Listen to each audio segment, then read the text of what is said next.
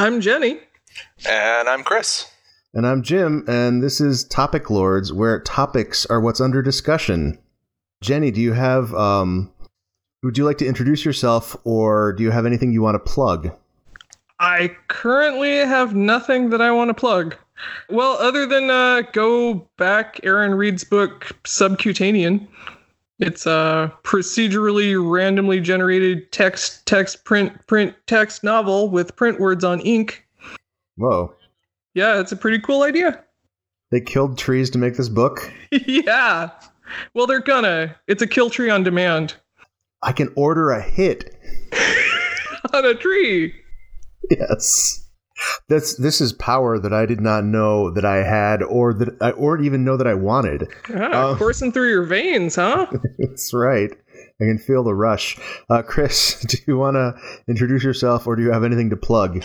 I do not have anything to plug yet. Unfortunately, I'm deep down in the writing a couple of Inform projects. Mine. Oh, cool. So yeah, but those are not yet out. All right, watch this space. I'm never going to update this podcast with your, but perhaps you'll be on the podcast again. Perhaps they're parser fiction. Like 4 people are going to play them. I think it'll be okay. It'll be all right. I mean, that's fair. All right, you guys ready for some topics? Oh, love them. Bring them. Yeah. Chris, you have here, there are so many vegetables when you peek outside cultural silos, so many that we don't use or know about. Would you like to talk about that? This is a thing I've been noticing more and more because I've started shopping at different kind of nationalities of markets for a while now, right? Because I would be introduced to like purple sweet potatoes or something like that, like something that isn't typically consumed in the mainland U.S. but is delicious. And then once you get into one of those stores, you start noticing that there's a bunch of stuff that you've never tried, and you start trying them, and then when you start speaking to people who are from different cultures, like they've also a lot of times never tried stuff that we consider familiar, even if they're living in the U.S., and it's just weird, right? Like we've got these like overlapping cultures of vegetables. Yeah, and it's interesting that stuff, that variety exists even in places that you wouldn't really consider that culturally diverse.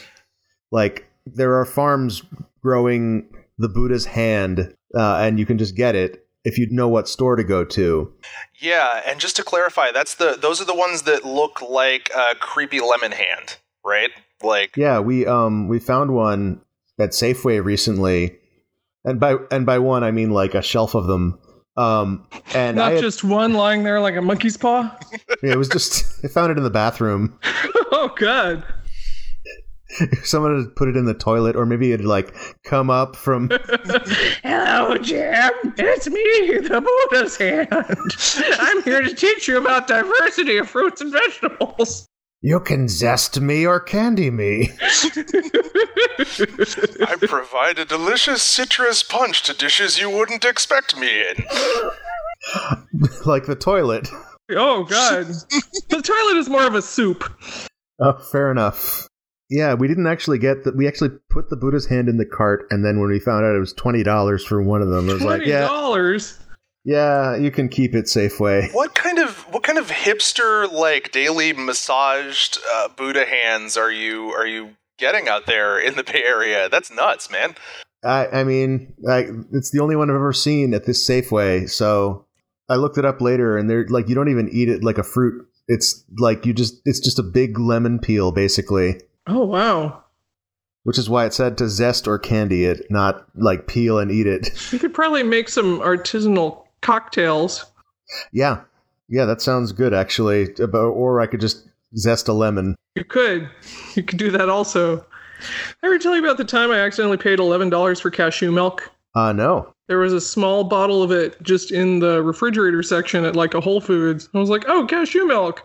This looks delicious. Nothing in the freezer section is ever more than like $4. I'm just going to pick this up and I'm going to open it immediately, like after it's rung up, and take a drink out of it. And then I'm going to look at how much it cost. And then I'm going to feel regrets. Oh. Is that better or worse than getting up to the counter and seeing it rung up and realizing that you have made a terrible mistake and now you have to like weigh the social awkwardness of like, hey, can I ask you to remove my my weird squash that I just bought that I didn't know was $8? Well, in the case of the Buddha's hand, the cashier was looking at it like, what the hell is this? And so the topic was already kind of in the air. So that helps. I guess like the cashew milk, if it was in a really weirdly shaped container, that could have worked. Or like if there was a missing child printed on it that person recognized. Oh, wow. Okay, so if regular children have their missing pictures printed on regular milk, what kinds of children have their pictures printed on cashew milk? Missing nuts. It can be any nut, not just a cashew. Missing nut, my favorite Pokemon. That's good that they're not discriminatory down at the nut abduction clinic. The nut abduction clinic. They're mostly abducted by family members. Like, it's not that big a deal. I feel like that's still a big deal. Fair. Jim, speaking of weird fruits and vegetables, have you been introduced to longans or longan fruit? I don't think I know that one. They're kind of a hand fruit, except you have to peel them. Is it still a hand fruit if you have to peel it? I mean, in my headcanon, it is. Okay, I guess they're kind of like clementine level of, yeah. This is not going to sell them to anybody, and Jenny would do a better job of explaining what they taste like and why they're delicious. But like I guess like a grape that you have to peel like a shrimp. I don't know. Jenny, you try describing it. I don't know if I would do a better job of selling them because I love them and I have been known to eat like 3 bags of these things a week or something. But they're the best I can do on a flavor description is kind of perfumey. And you have to remove their tails and their digestive system comes away with it. Yeah, and you have to be really careful because they're just pooping themselves constantly. And you got to make sure you get all the poops out. Oh, I learned about prawn harvesting. I found out, I've been talking to my sister who writes grants for farmers, and she's writing this grant for this prawn farmer, and I found out that a new method of harvesting prawns is you just drain the entire pond, and then you go and get all of the prawns out in a single day. Wow. That's extremely effective. Yeah, I have no idea how it's worth the cost of... I guess I have no idea how much it costs to drain a pond either. Well, sure. Like, if the pond is purpose-built for this process, then you probably just have a drain. Like maybe a series of pipes or something like that? It's not a dump truck. A series of pipes. Okay. This would be a good place to segue into a topic about pipes, if only we had a topic about pipes. Sure. So, I had read in Nathan Altus's book, I Am Error, that Shigeru Miyamoto in an interview said that the green pipes in Super Mario Brothers were inspired by the common image in manga of the waste ground with pipes. And this kind of stuck with me as like, I guess that's the origin of some important part of my childhood, but I didn't know what it meant. And so I looked it up later to see if I could figure out, like, I asked some people who know what anime is, do you know about what a waste ground is? Like a waste ground a thing? And they were like, no, we have no idea. So eventually I Googled it, and I found a web page, which I will put in the show notes, a link to it, that explained that interview was just badly translated, and he's referring to a vacant lot. Oh, okay.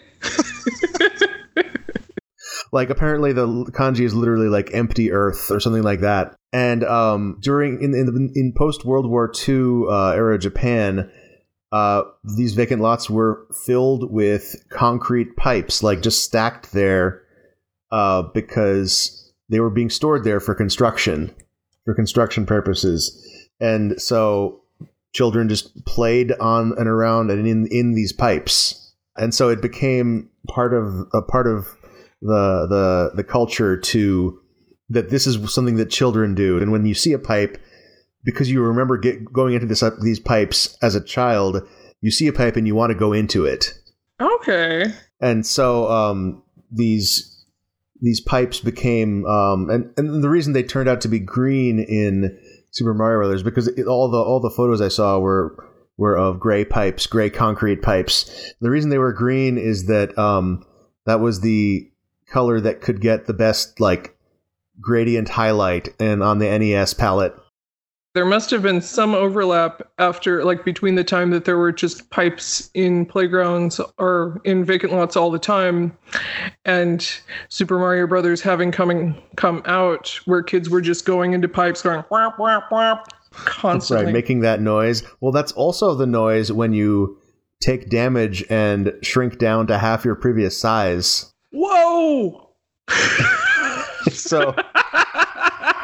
Mind blown. Mind blown. It's the same sound. We're learning so much here on Topic Lords. You're welcome, listeners. But yeah, what were you going to say, Jim? I was going to segue into how, just in general, I think it's really interesting at when cultures meet, but don't interact enough that they start to merge. They can share these ideas that are interesting because they are foreign.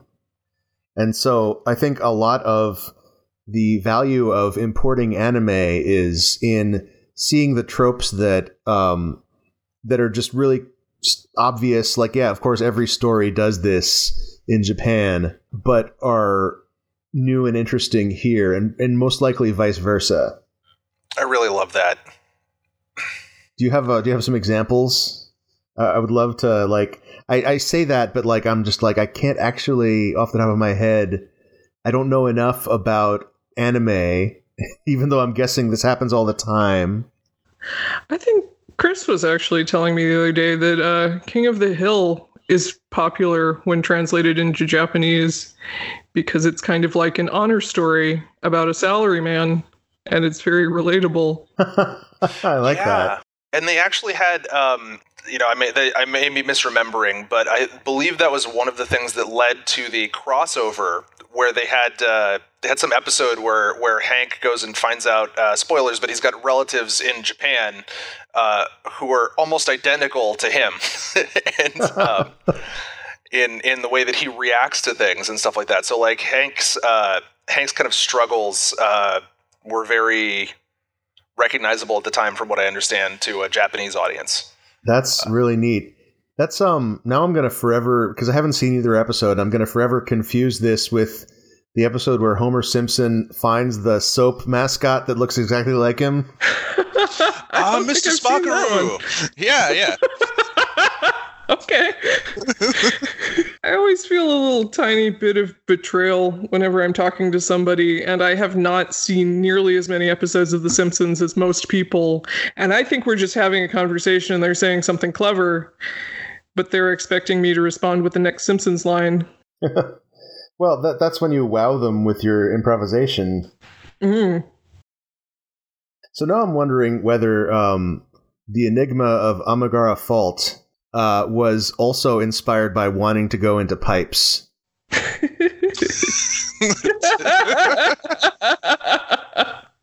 And those pipes are, I was thinking about this when you're talking about that, those pipes are usually stored sideways, so it's actually weird in Mario that they're going like down. Yeah. In the pipe. There was what else is sideways? There was a screenshot in that article that I will link to of a TV show that depicts the pipes that are standing up vertically. And I'm not sure where that TV show got that. And then it also has later on, like, here are some playgrounds with fake plastic concrete sewage pipes that children can go play in. And these ones won't roll over and crush you. Oh, boy. We had a concrete pipe in the playground at my elementary school. It was where all the popular girls would have their secret club meetings and do friendship bracelets in. Are you bitter? A little bit. Yeah. I was too socially inept to realize I was being excluded at the time, but now I'm a little bitter. You know, you can just go make a friendship bracelet at any time. You can do it by yourself. Yeah, it's not as good if it's not in a pipe. That's fair. Jenny, there is a vacant lot with pipes around the corner. I mean, we'd have to like wire cut our way in, but You know, I mean, we could go Can make I fit friendship. in them? Yeah, they're the big ones. Like Holy the shit. 6 foot tall ones. Jim, we can't podcast anymore. Godspeed. I understand. yeah, it's funny you mentioned the crushing thing because we had one on the playground too, and nobody got crushed, but we did actually, and I remember this, try to initiate a trying to roll the pipe with a different team on each side. Yeah, and so it was lucky that they had like buried this thing pretty good because there were. Oh, so you were not just trying to roll. Well, everybody's on one side pushing. You were like pushing back and forth. Oh yeah. So you were definitely aiming to kill some percentage of the children. Don't think we thought about it, but yes, In retrospect. that's exactly what would have happened if our desires had been realized. Okay. This is also a nostalgia you could build an iconic video game out of. Oh yeah, that sounds like something for like motion controls. Yeah, we missed our chance. We should have built it on the Wii. Yeah. You know, the Wii had a web browser in it, and the web browser supported Flash. And so I am sad that I wasn't working in Flash when the Wii was a thing. And so I could... Oh. Yeah, you could have made Wiimote Flash games. Yeah. Are you guys ready for another topic? Sure. Yeah, let's do it. All right, Jenny, you have here recurring segment, Jim's Baby Thigh Thickness Watch. Would you like to speak to that for a moment? Yeah, so that was originally something that I wanted to start doing on our first episode and just check in with how thick your baby's thighs were.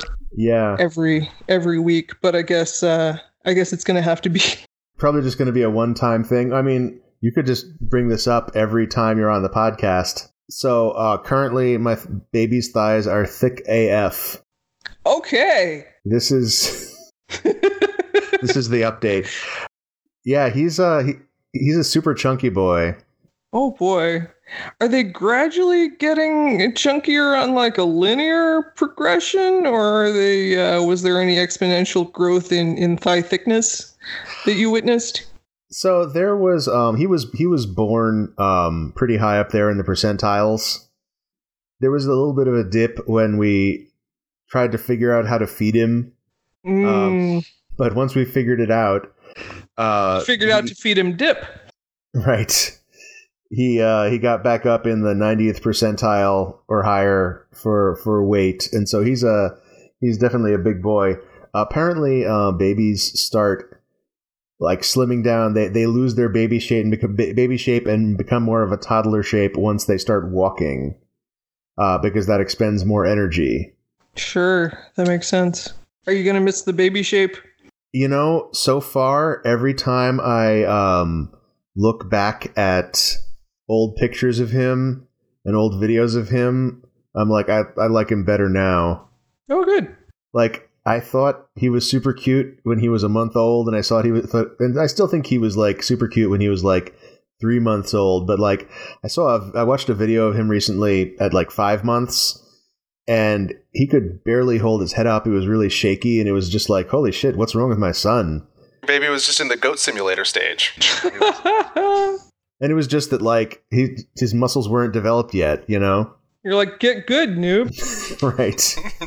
Isn't there, I mean, I feel like there's a stage like that in video game development, too. The shaky head stage? Right, where stuff's not, like, connected, right? Just that, like, there's a stage of development where, and it's because, again, I'm, like, down in the development mines right now on a project, but like nothing is connected right, and you can sort of get kind of a proof of concept working, but looked at from an objective angle as opposed to a like, this is the stage that I'm in, it looks kind of jank. I feel like that stage repeats, and probably it does with people too, because I feel like puberty is sort of similar to that too, where just suddenly you've got your sea legs, and like then everything goes straight to hell again.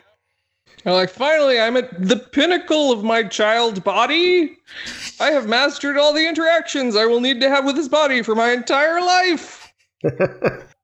So what would be the equivalent of video games where you're super confident about the thing you're making, about its current stage, and then you suddenly realize, like, oh, I need to grow this thing considerably, and then now you don't know what you're doing. I can think of the analog for playing video games, which is that part in Final Fantasy VII when you suddenly have to ride a motorcycle. I feel like suddenly having to scope up dramatically is not a thing that I'm familiar with. Yeah, it's not a thing most development cycles see, I don't think. I think most games have the opposite path where they start out wanting to do way too much and then cut. I think actually I have a pretty unique experience here because all of my games are built with scope creep as a main feature. I just want to say that with the expansion thing, I feel like that happens with storytelling more often than maybe with game development, where you're like, okay, I've got this, I want to do this giant thing, and then pull it back. But I've definitely tried to write short stories or do small story-based projects and be like, you start feeling around the edges for the story and where it is, and you're like, oh, no, this is too big. Like, and I've got this kind of slush pile of things that would have worked better as novels or something than whatever I was trying to do. Oh, yeah. Yeah. Yeah, that thing where a project just announces, like, halfway through you working on it that it should have been in a completely different form the whole time. Oh, yeah. Right. I'm looking forward to finding out what medium Death Stranding should have been in. From what people are describing, it sounds like Kojima just wants to make movies. Yeah, that's what I hear. Yeah. This one is like, I've played a couple of Metal Gear Solids, and they're fine. And this is really promising to me because it might actually be entirely the anime weirdness that was the best parts of all the previous Metal Gear Solids. Uh-huh. So like, I'm actually pretty optimistic about it. But then this is kind of part of the fun. I still kind of really don't know what it is. Like, I kind of want to go into it not knowing what it is. Yeah. That sounds preferable to me. I saw one of like the 80 trailers for it, and had no idea what it was, didn't see anything, and correctly identified it as a Kojima game. As a Strand game. Yeah. Yeah, then we tried to brainstorm the most Kojima thing we could come up with, which wound up being a boss just made entirely out of nipples. That when you killed it, it gave a soliloquy about how, now when I die, so dies representative democracy. Uh-huh. And then, yep. I don't know if that's the voice it has. It probably has a... What does it have a really good in-game explanation for why it's made of nipples? Absolutely. I'm sure there's pages of justification in a PDF somewhere. My favorite is that there's a character named Hot Coldman. I like to imagine that's the only character name that Kojima himself personally localized. His email address is hotcoldman@temperature.com. Hotcoldmail.com. This has been Jim's Baby's Thigh Thickness Watch.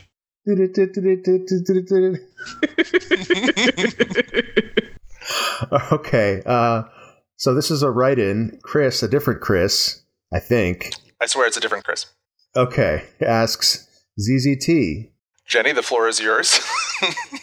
Yeah, this was you saw this in the topic bucket and got excited, so. Yeah, I did. I mean, I know that you also have some things to say. Oh, I've got stuff to say about ZZT, but I think you wanted to talk most. So, I mean, the thing that I am most excited to share about ZZT, and I feel like maybe it would be a kindness to our listeners who aren't familiar with ZZT to describe it first, but I'm way less excited about that as I am about sharing that I discovered today, after looking at the topic bucket, that the website museumofzzt.com, it now has, like, I think the last time I looked at it was in, I don't know, 2004 or something.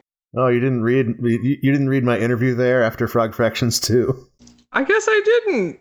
Oh no, I'm a bad friend. It's okay. People write about me so much, no one could possibly keep up. It's true. I didn't know that they had a play online feature. Oh, I didn't know that either. Yeah, you can now play all of these weird things without having to download them and DOSBox them and whatever you previously had to do, which is amazing.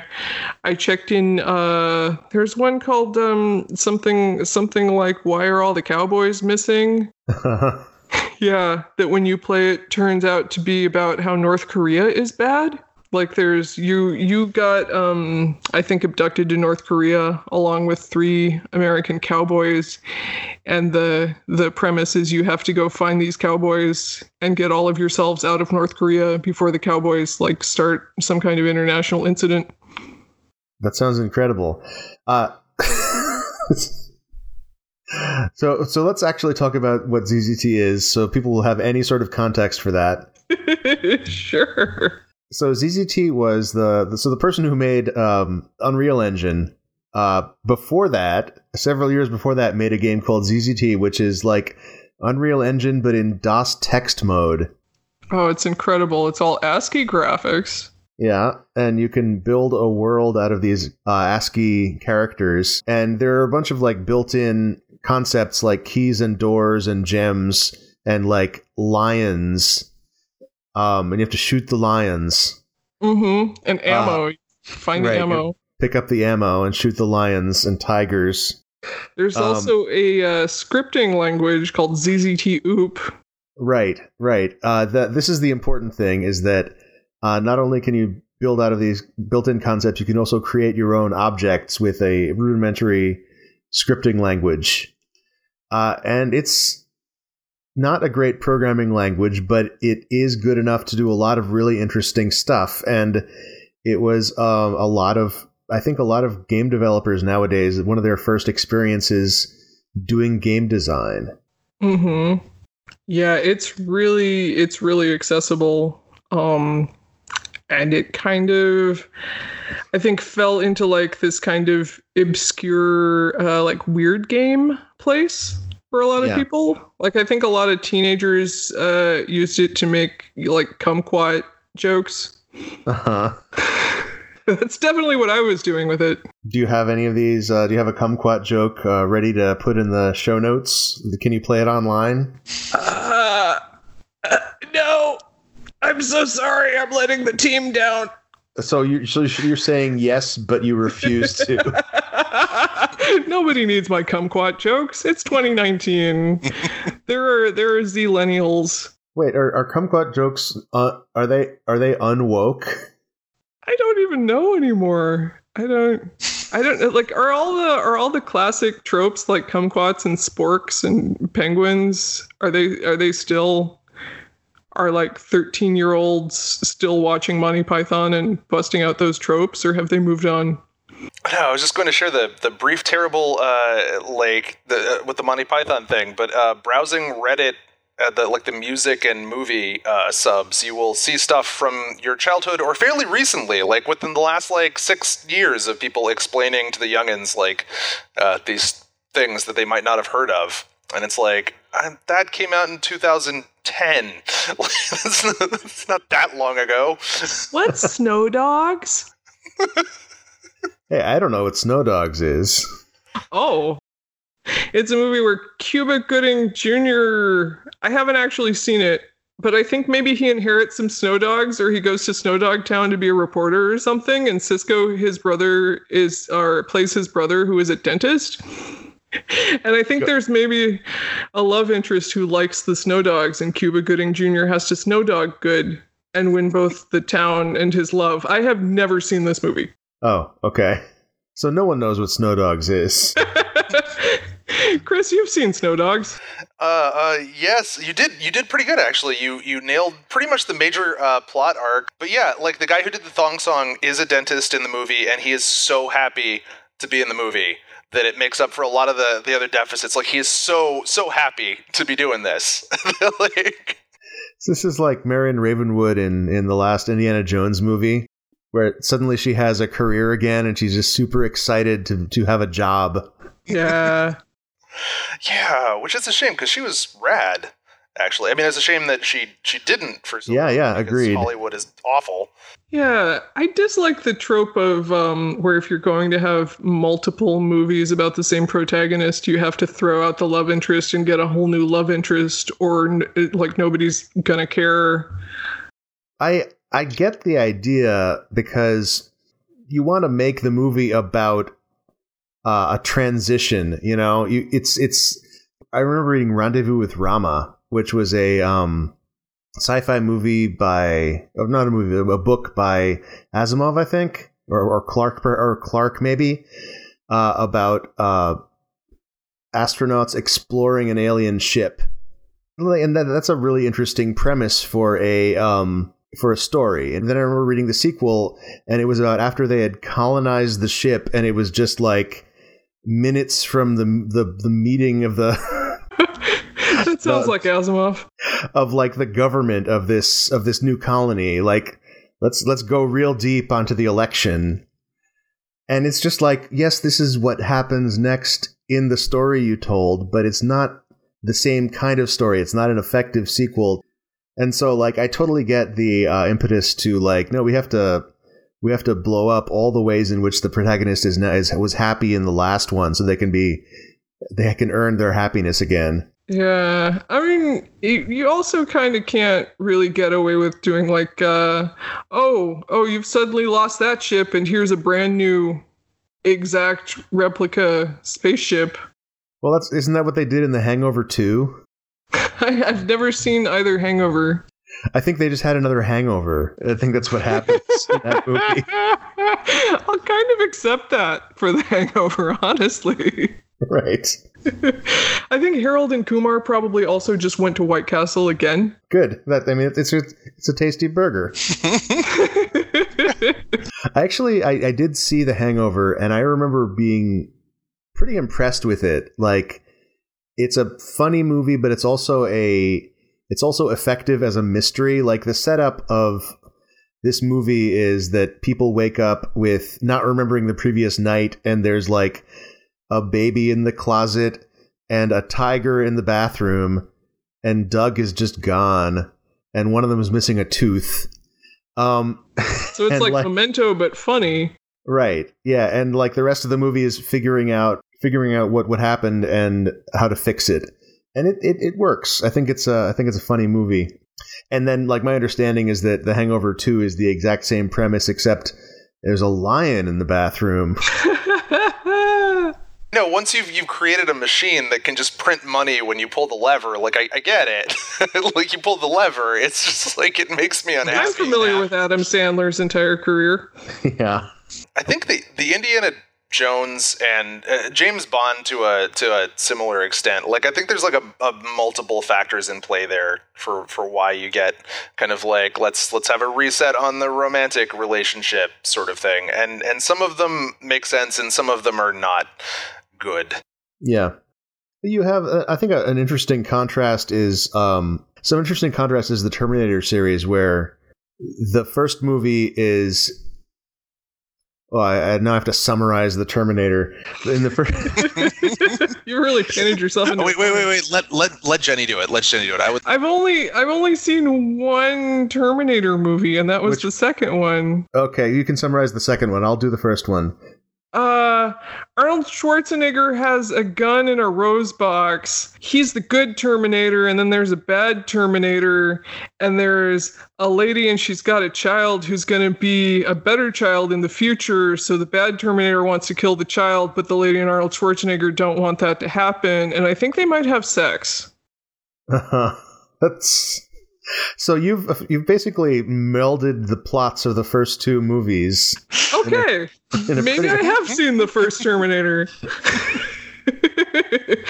Oh wait, is Arnold Schwarzenegger the bad Terminator? In the first one, he is. In the first one, he is. Okay, and then he comes back.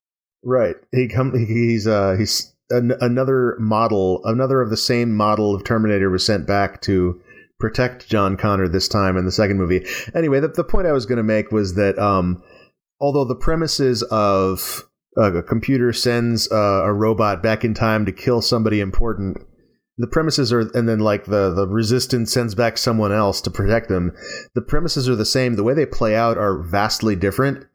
And the characters involved are vastly different. And like the Linda Hamilton, who played Sarah Connor in both movies, just gets super ripped for the second movie and becomes like, this is what, a woman who's decided that this is my job to save the world and I'm going to do the best I can, and like learns to, like, goes and makes friends with like paramilitary folks in Mexico, and like raises her son on a diet of guns and kung fu before the government takes him away. It's just a super different idea, and I think an Indiana Jones movie totally could have had Marion Ravenwood be like pretty interesting, competent sidekick. Oh yeah. I mean, she was already heading that direction from the first scene where she shows up. Yeah. I guess they just it's too easy to have a romance plot, and it's one of the most recognizable like plot tropes. And so once you have a character who's in a stable relationship, like you don't have that story to draw on anymore. And it's easy. I think is the biggest thing there. And like, yeah, there's other reasons, but like that, I agree that like it would have been great. Like I would have loved to have her in the second movie, and I think it would have been just fine. But you know what franchise averted that really well? Shrek. Yeah. Yeah. Tell us about this. I don't think I've seen that one.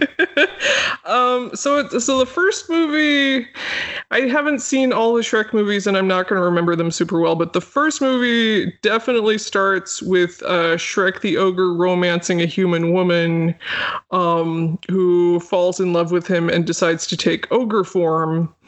And then the next movies, I can't remember if they like run into like relationship problems that they have to work out, or if somebody just straight up gets kidnapped or what, but they have still within the relationship they're running into the next phase where you're like, oh, the honeymoon period is kind of over and now we have to actually live together as people, and then they have some kids. Yeah.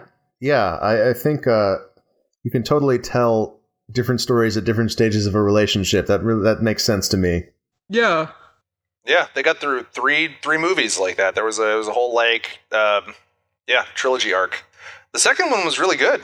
Yeah, better than the first one actually. Is that the good Shrek movie? Should I start with that one?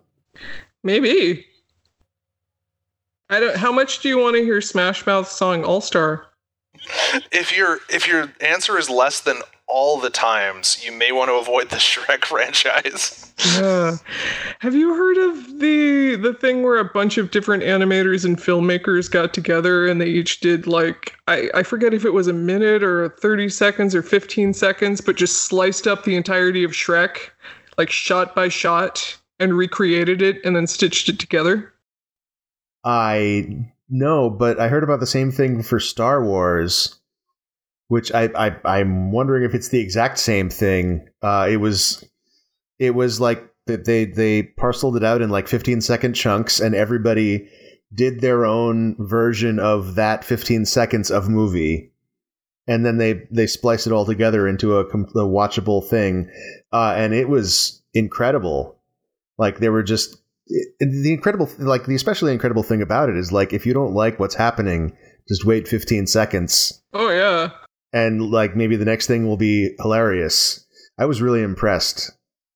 So yeah, this sounds like, and I wonder like, is this like, I've seen Star Wars a bunch of times as a kid, so there's also the extra fun of like, I already know the source material, and I know like if there's a joke that's based on knowing the original thing, I'm going to get that joke because I've seen the original thing. Whereas I wonder if the Shrek movie, the remake that was done the same way, is going to be better or worse as a result of me not knowing the movie.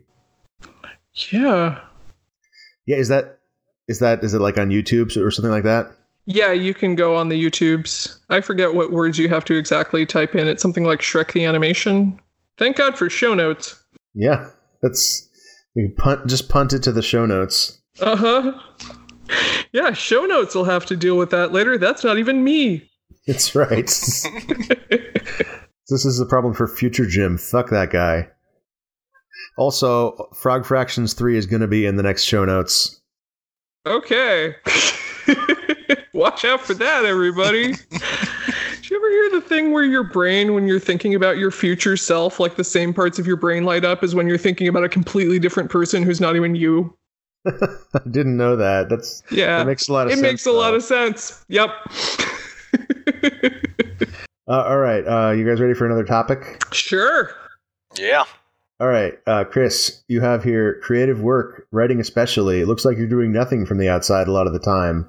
Yeah, I don't know how big this one is. Just the fact that, like, I was trying to imagine what I look like from the outside when I'm trying to solve a problem or something. And this is just for everything, right? Like, because I've had jobs that involved heavy thinking for, like, an important amount of problem solving or whatever. And, like, 75% of it was wandering around chain smoking or just drinking cup after cup of coffee while staring at a hummingbird or something across the yard. And like it looks weird and feels weird when I think about how much of my time goes to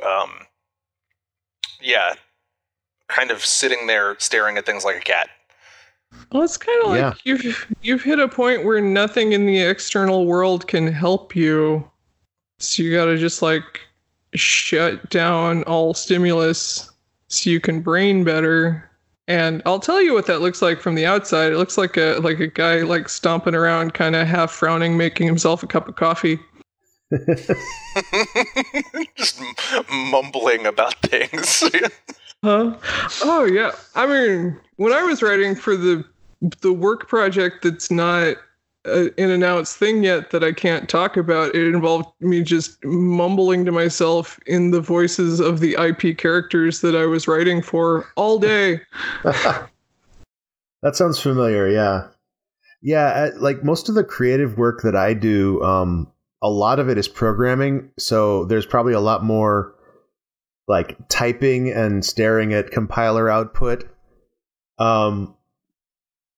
It is actually kind of frustrating to me when I have to just sit and think as like, here's how I make progress on this thing, because so much of the work that I do is like I can measure my progress like on a, like if not on a minute to minute basis, then usually like at least every half hour I can feel like, yes, I've made measurable progress forward in this last half hour. Whereas I've definitely also come across problems where like, no, you just fucking sit and think for hours and maybe you move some pieces of paper around and you're not sure if you made it better or worse. Yeah, like just or weird, complicated programming problems where you're staring at this and you're like, I'm not actually sure the best way to do this, or even what the primary question is sometimes. Yeah.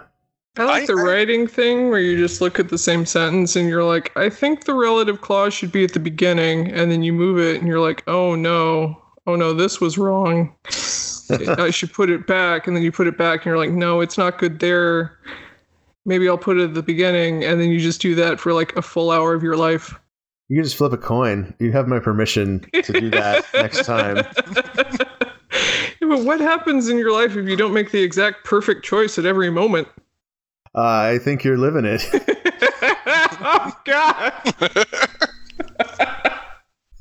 I've actually dealing with that problem of like staring off into space, like and working on a hard problem. I've noticed this is kind of cool actually. I can tell now like when my brain is avoiding something just because it doesn't want to spend the energy. So like that layer of like you would normally, like if you don't pay attention to it, you think like, oh, I just don't want to work on this, or it's unpleasant, or that'll be unpleasant, and then you start to break it down and you're like, the actual unpleasantness is just that this is going to require like physical resources that like part of my brain doesn't want to spend on it.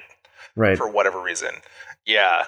And we'll fight tooth and nail. And I've just started like diving in when I see that happening, and taking that as a sign that I should just do it now. And my brain can lump it. That's a good trick. That sounds nice.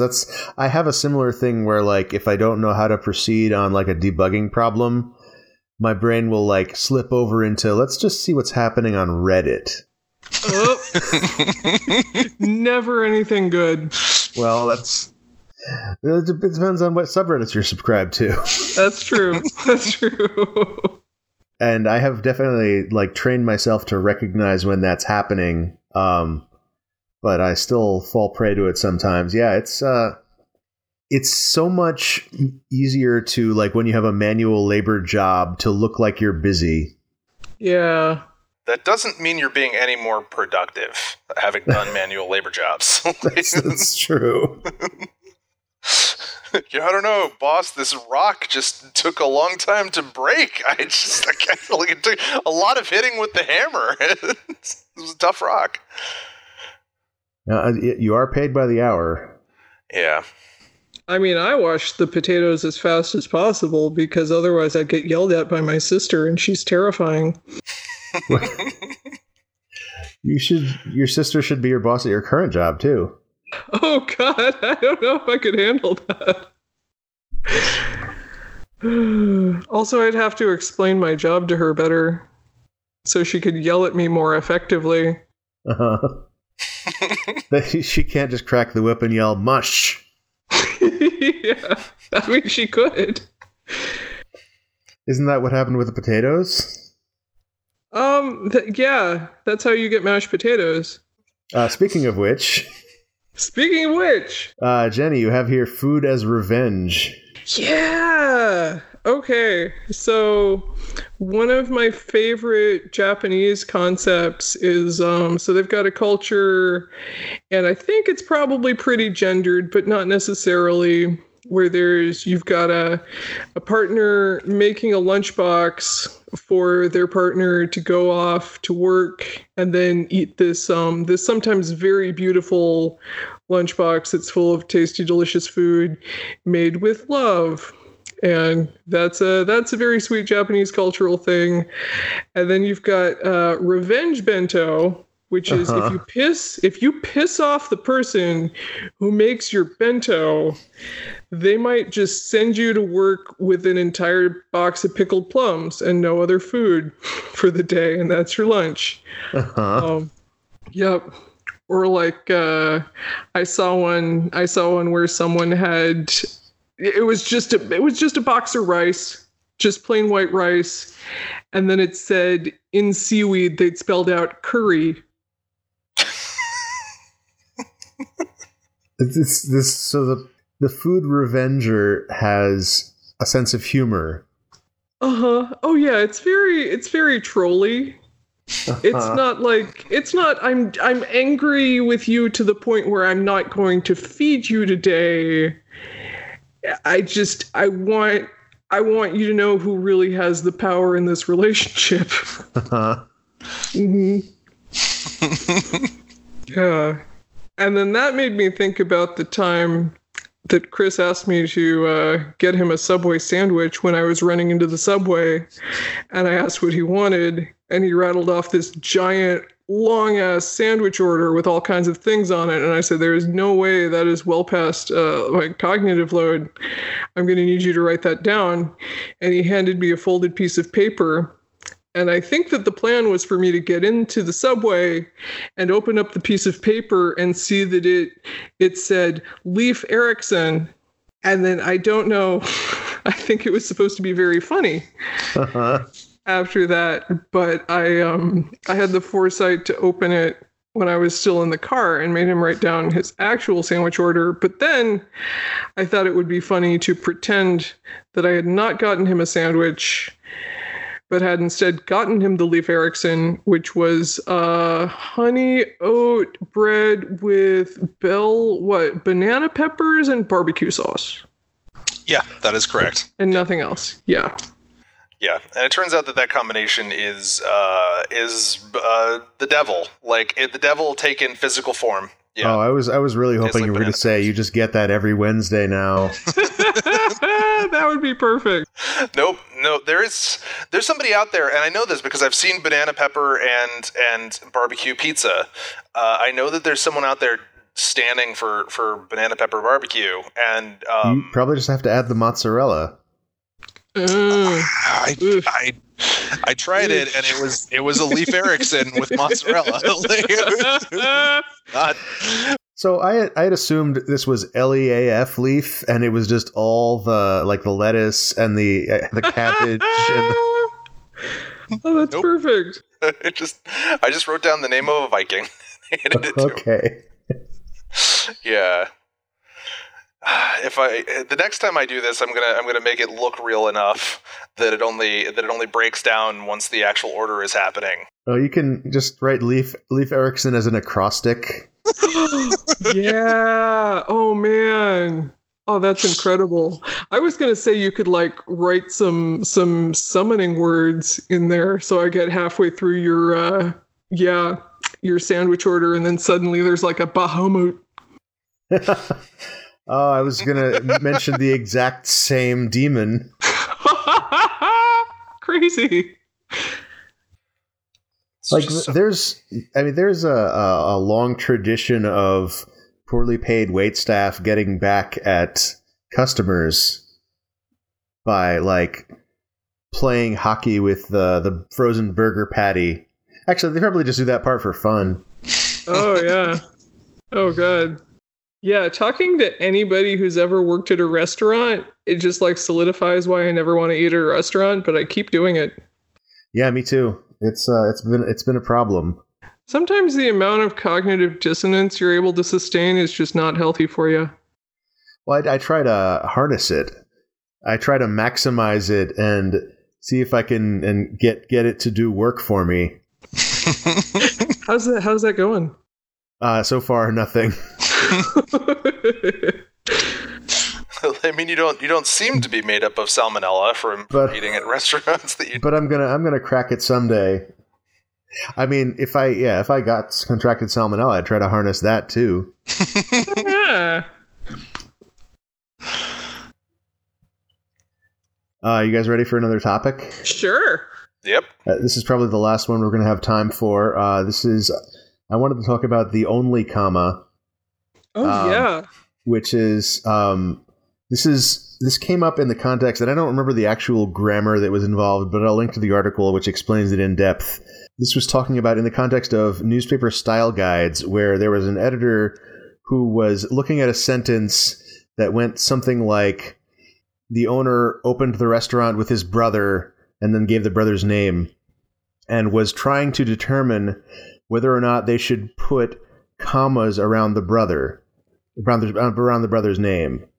Because if the commas are there, that implies that he only has one brother, and this is the brother. But if there are no commas there, that implies there are many brothers to choose from, and now we're specifying which brother. Wow.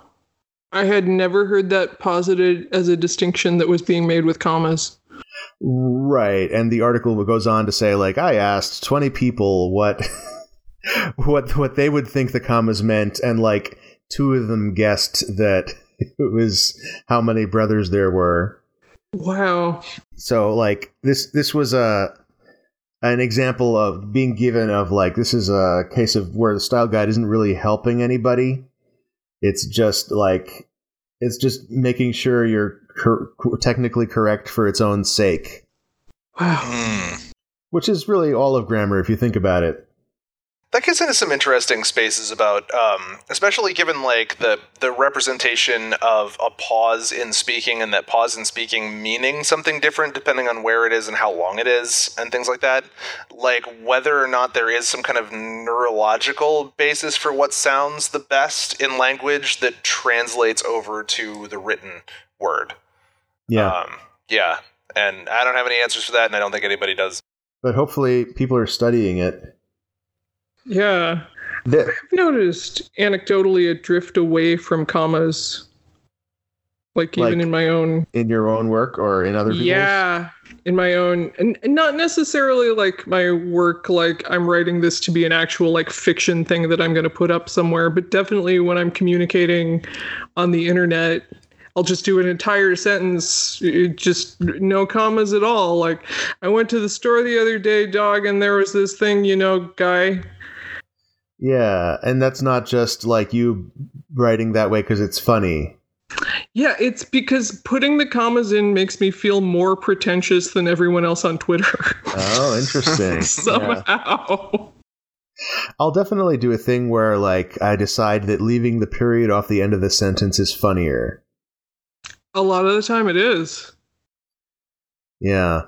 My own history with commas, not really relevant to from a linguistic perspective, is that I used, in my mid-teens, I basically used ellipses instead of commas.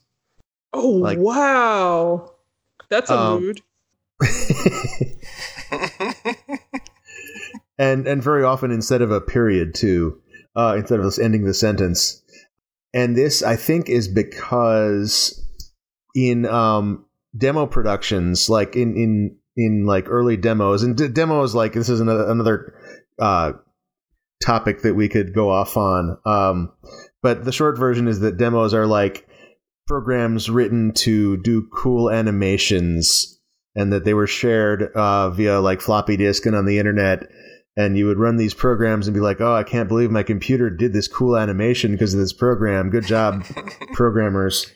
And a lot of the time, I think what happened is that the people drawing the font would draw a period but not a comma, because it's like, we're not going to have any commas in here.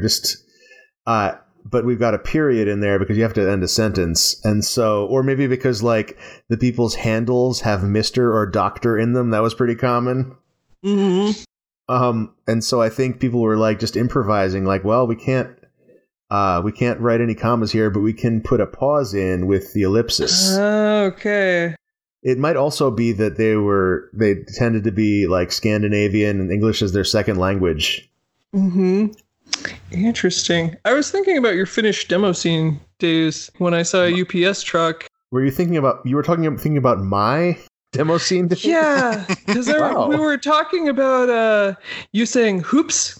Oh yeah, I was going to talk about that next. Yeah, well, I'll let you save that one. But I was looking at a UPS truck and I was thinking, what if we just agreed to pronounce it oops? I think we all should. Yeah. There isn't actually much of a story here, but I always pronounced it hups. I don't think that's actually how anybody. But apparently, I picked this up on IRC when I was in a IRC channel with a bunch of Scandinavians, and they would say HUPS when they mean oops, and I think they pronounce it oops. Huh. And I just picked that up because I enjoyed it, and I will say hups out loud. That's really interesting. I don't want to distract, but like you're experiencing the same culture in two entirely different ways. Like the in that online community. That's crazy. Sorry, go on. I just wanted to mention that. Yeah. I had a friend who guessed that this was a Finnish affectation. I was just very pleased with this. Like, oh yeah, my Finnish affectation is recognizable as such. That's cool. You can sing Finnish affectation to the tune of Wave of Mutilation. Doo-da, doo-da.